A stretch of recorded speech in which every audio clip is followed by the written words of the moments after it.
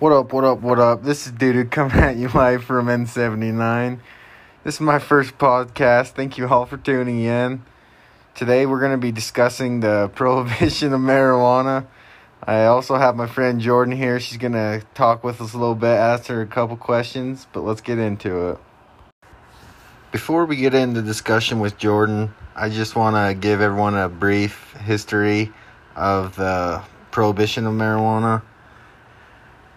And back in the 1600s, all the way up until the 1890s, marijuana or hemp was grown and used for clothing and many other materials. And it had a lot of benefits in the U.S. and recreational use of marijuana was first introduced in the U.S. in 1920s by Mexican immigrants. Many anti-drug campaigners warned against the dangers of marijuana and created many stereotypes with the Mexican people coming into the U.S. In the 1930s, during the Great Depression, when many people didn't have much money, they turned to buying marijuana to help them get through their day, and marijuana was not taxed by the government, so it wasn't benefiting the government in any way, and there was no money coming in. And so the government created a public fear of marijuana, and with this fear, it led into many people being wrongly educated on marijuana and the benefits of it. In 1932, with the rising concern of marijuana, the Federal Bureau of Narcotics strongly encouraged state governors to accept responsibility for the control of the problem instead of federal legislation taking control. It wasn't until 1937 before the national legislation stepped in and passed the Marijuana Tax Act, which criminalized marijuana and restricted the position of the drug into medical use.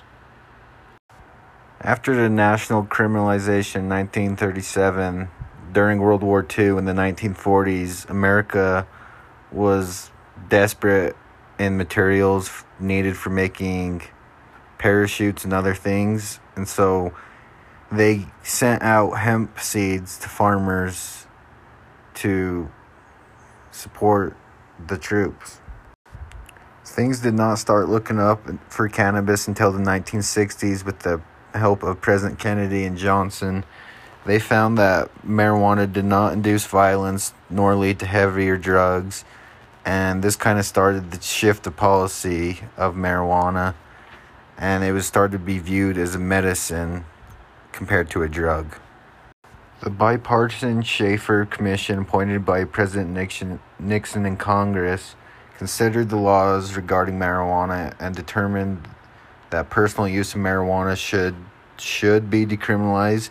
Nixon rejected the recommendation, but over the course of the 1970s, 11 states decriminalized marijuana and others reduced their penalties. In 1989, President Bush launched the war on drugs, which we still hear being talked about today. Following Bush's war on drugs in 1989, in the year 1996, the state of California allowed for the use of cannabis for medical use. Now we're going to hear from Jordan. How are you doing today, Jordan? I'm doing good. How are you doing, Dudu? Oh, I'm surviving. Jordan, tell the viewers a couple things about yourself. Okay, so my name is Jordan. I go to Snow College. I'm a sophomore. I've been friends with Dudu for, 2 years now? Yeah, a little over a year. Something like that. I live right around the corner from him. We've always just been good friends. All right, Jordan, I've written up a couple different questions I'm going to ask you, but please try to answer them as honest as you can. Okay. All right, first things first. Have you ever tried marijuana? No! You know who my parents are? Well, do you believe that everyone should try marijuana?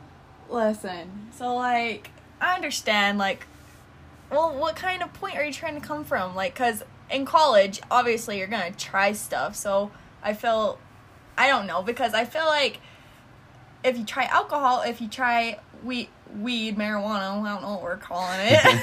I feel like those are both, like, 6s. Like, you're going to try one or the other, but, like, I don't have a preference of what you're going to try. Actually, I canceled that. I think you should try alcohol over marijuana just because I feel like they're not the same. So, Jordan, in your home, is cannabis frowned upon? Yeah, because both my parents worked at the prison, and now my dad's retired from the prison, and now he's a sheriff. So if I go around smoking pot or weed or cannabis, whatever you want to call it, that would, I don't know, like, cops are against it. So yeah, it's frowned upon in my house. All right, Jordan, do you believe that there's any benefit in the recreational use of cannabis? So recreational means, like, if you're over 21, you can buy it. Yes, right? adult use. Anyone? So, like, Colorado. Mm-hmm. Honestly, I don't think so, because I feel like anyone that wants to go get high that's over 21 can just go buy it. And when they were talking about, like, legalizing it, well, I think so. I don't really know. But I feel like it can be used good for medical purposes, because, like, from a personal insight, like, my parents got divorced when I was pretty young, and my mom lives in Seattle, and she suffers from, like, anxiety, depression, like, quite a few things. And she's on medical, and I know, like, that's what keeps her sane. So, obviously, that's for medical reasons. But I feel like recreational. Like, recreational. Recreational. I feel like, I don't know, I'm against it, because I feel like there's just gonna be all these potheads going around, and obviously, like, there's a reason why you have to be 21 to buy alcohol, so you can be more mature, and that can, like, fall along the lines with it being 21 for weed too. But I don't know, I just have different insights on using it for medical versus the word recreational. So you're saying that the medical benefit, you believe in that, and you talked about how your mom uses it for things. And where she does live in a state where it's recreational and medical, obviously she has access to it anytime she needs it. And so you're saying that you believe in the medical benefit of it. I do, because I know my mom, and I feel like other people like this, they wouldn't do it unless it was prescribed to them. But if it's recreational, I just feel like any 21-year-old that wants to go get high can just go get it, and they're just using it to be dumb. All right, we're in the year 2020. We got a presidential campaign going on right now. We're voting. Yeah, we're voting soon. And both candidates, we have Donald Trump and we got Joe Biden. And they both have very different ideas regarding cannabis. And we just saw Biden came out with a plan saying that he's for the legalization of cannabis, even though going throughout his whole campaign he was against it. But where it's getting so close to the election, we see him change so suddenly. What's your opinions on that, Jordan? I think, okay, listen, I just thought of this. I feel like Biden, since he was against all of it, like, until, like, just barely, I feel like he realized, oh shit, like, I'm not gonna win. So he's like, I gotta scrape from the bottom of the barrel, I gotta get the dirt. So I feel like he's like, what else can I say that's gonna make people vote for me? So I feel like he's like, okay, what can I say? I feel like that's the only reason why he said that, because obviously Trump's against it. Trump has, like, his opinion on it. We all know it. Well, when Trump was first getting elected in 2016, we all thought he was going to make it recreational for everyone. He made plans towards it, and after 4 years later, after his term, we still haven't seen anything change. Do you think Trump kind of lied and did the same thing to get into office the first time? No, honestly, I just barely thought of this too. So Biden in the debate, he, like, came forth about his son being a druggie or whatever.